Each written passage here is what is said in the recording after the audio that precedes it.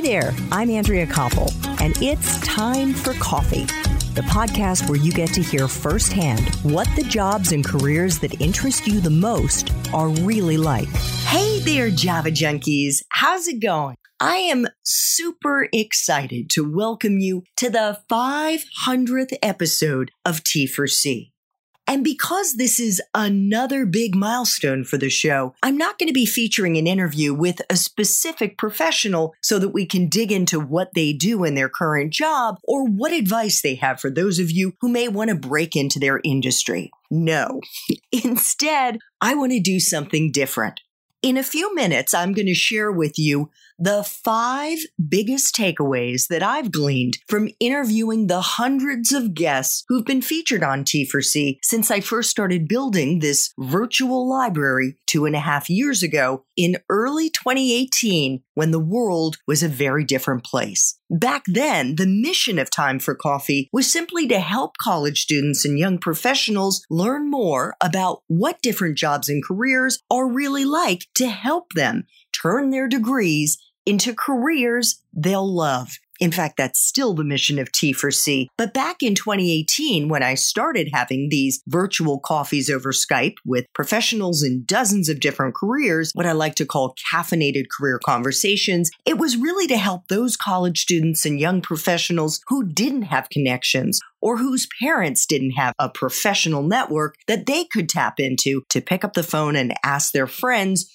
to grab a coffee with their son or daughter or non-binary loved one to give them insights into their industry and their specific job and to download their best career advice. And until early 2020, Time4Coffee's virtual library may have only seemed useful to those listeners without connections. But today, in the era of the coronavirus, in which no one is able to meet up for an in-person coffee, it's fast becoming a resource for even more young people, even those whose parents are well connected. But there's still millions and millions of young people who don't know about us. And so I would be incredibly grateful if you think this episode is useful to you to take a screenshot of it or any other episode and share it out on Instagram or LinkedIn or Twitter with your friends and classmates to make sure that everyone who is struggling or confused or frankly just curious about what a particular career is like will know that the Time4Coffee platform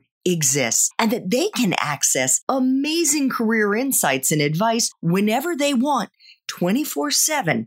Just by pressing play. I also want to encourage you to sign up for the Java Junkies Journal. That's our weekly newsletter that comes out on Mondays to give you a quick insight into the professions and the professionals we'll be featuring that week. And it is super easy to do. Just head over to the Time4Coffee website at time4coffee.org. And the sign up box is right there. For instance, this week, our theme is careers in the music and entertainment field. And we're featuring interviews with a big-time music producer who started his own firm 40 years ago and has executive produced a wide range of artists and shows, including Netflix's recent hip-hop competition entitled Rhythm and Flow. It's with Cardi B, T.I., and Chance the Rapper. I watched the whole thing. It is wonderful. As well as a 2-part documentary on epics entitled Laurel Canyon. Another guest this week is a big-time talent agent representing megastars like Luis Fonsi, Ricky Martin, Gloria Estefan, and Colombian heartthrob Maluma. While yet another guest is the Chief Communications Officer at the Recording Industry Association of America, known as RIAA. That's the trade association for the recorded music industry. That's right, there are all different ways to think about exploring careers in music, whether it's working at a music label or at a trade association that represents the industry. And by the way, the Chief Communications Officer at the Recording Industry Association of America, RIAA, spent most of his career in politics and was House Speaker Nancy Pelosi's chief spokesman for many years. All right, are you ready? Here they are, the 5 big takeaways that I've gleaned from the hundreds of interviews I've done with professionals in dozens of different careers. And to help you remember them, Let's call them the 5 M's of how to turn your degree into careers you'll love. And that's career with an S, because I assure you, you are going to have many different careers over the course of your professional life. So here we go. The first M is mindset, as in mindset matters. First jobs don't. In other words, if you're graduating later this year or next, please do your best not to stress about what your first or even your second job will be. I am absolutely convinced that it doesn't matter where you start. Sure, it would be awesome if you could find a job that covers your monthly bills with something left over and is something that you're going to enjoy. But even if you don't like it, as I didn't like mine, and so many other T4C guests didn't like theirs, you're going to be fine. As a result, instead of twisting yourself into knots trying to figure out what you're going to do with the rest of your life, or stressing about making a wrong decision by picking one career over another or one job over another, just pick a lane. Start a job in a career and give it everything you've got. Think about it as an experience you'll have for the next year or maybe 2. That's it. And here's the reason why. The second M is magic, as in magical things will happen to you. Now, by magic, I don't mean you're going to learn how to saw someone in half. Rather, there are people that you will meet, things you will learn, and experiences that you'll have that will influence your next step in ways you can't imagine right now. For example, when serial entrepreneur Steve Blank left school in Michigan, without graduating, he decided to head to Florida. There was no strategic reasoning behind this decision. It was just because Steve wanted to live in warm weather. And when he got to Miami, he needed a job, which he found at the Miami airport, loading horses onto cargo planes. Now, Steve could have cared less about the horses. What he was fascinated with and what he discovered he was fascinated with was the plane. And because he was at the airport, he had access to aeronautical engineers and electrical engineers who worked on servicing the planes. One day, one of these engineers handed Steve a manual to one of these planes, which Steve ended up reading cover to cover. Remember, this was well before the era we're living in today, where you can find manuals to just about anything on the internet. That job at the airport, loading horses onto planes, ended up convincing Steve that he wanted to learn electrical engineering. And so he quit that job and joined the military. You can hear all about it in T4C episode 333. Yet another example of how magical things will happen to you is in T4C episode 487 with Homeland's Executive Director Leslie Linka Glatter, who started out her career as a modern dancer and a choreographer. And that ended up taking her to cities all over the world.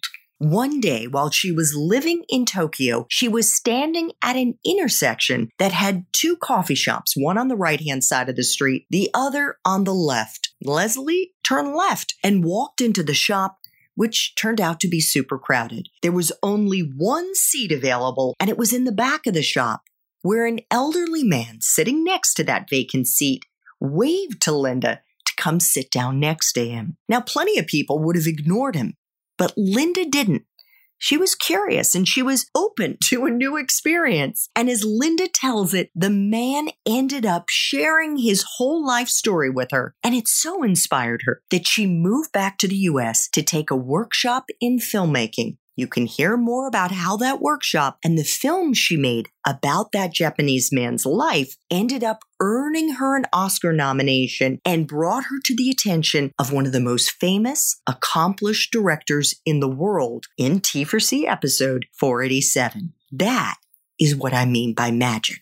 The third M is major, as in majors don't matter. Now, what I mean by that is this. Instead of thinking of your college major as the tiny house that you're going to be forced to live in for the rest of your professional life, think of it as the foundation of a professional skyscraper that you're going to be building for the next 50 years, with each new job and each new career adding a new floor to your unique skyscraper. Just because you're an English major or a theater major or a history major doesn't mean you have to go into those fields. Far from it, my friends. You're learning foundational skills, no matter what your major is. Skills like learning to write well. Some of you are learning how to be accomplished storytellers in writing or maybe even on stage. Have you written papers for class? Then chances are you're also honing valuable critical thinking and analytical skills that will come into play in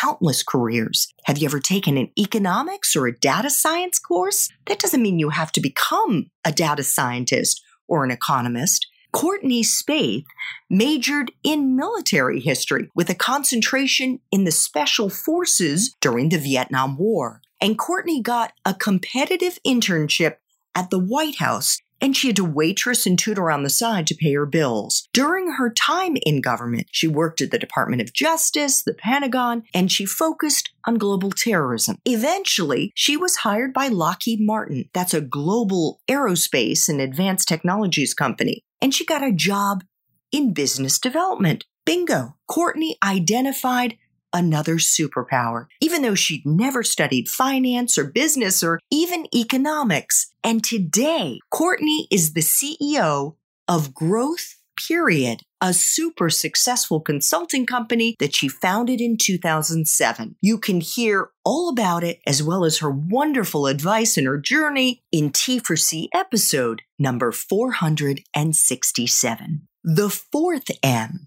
is mishaps, as in mishaps are opportunities. Or perhaps put another way, don't view your professional failures as scarlet letters, forever branding you as a failure or a loser. No, my friends, because the truth is far from it. Look at them as badges of honor, opportunities to learn and grow and bounce back with even more wisdom and even more lessons learned. And often they are opportunities to take stock and pivot into another job or career. Remember Steve Blank, the guy who loaded horses onto cargo planes and discovered his love of electrical engineering? Well, after serving in the U.S. military and getting trained for free in electrical engineering, he went to work in manufacturing in Michigan and then ended up in Silicon Valley due to a magical experience, way before Silicon Valley had become the startup capital of the U.S. Over the years,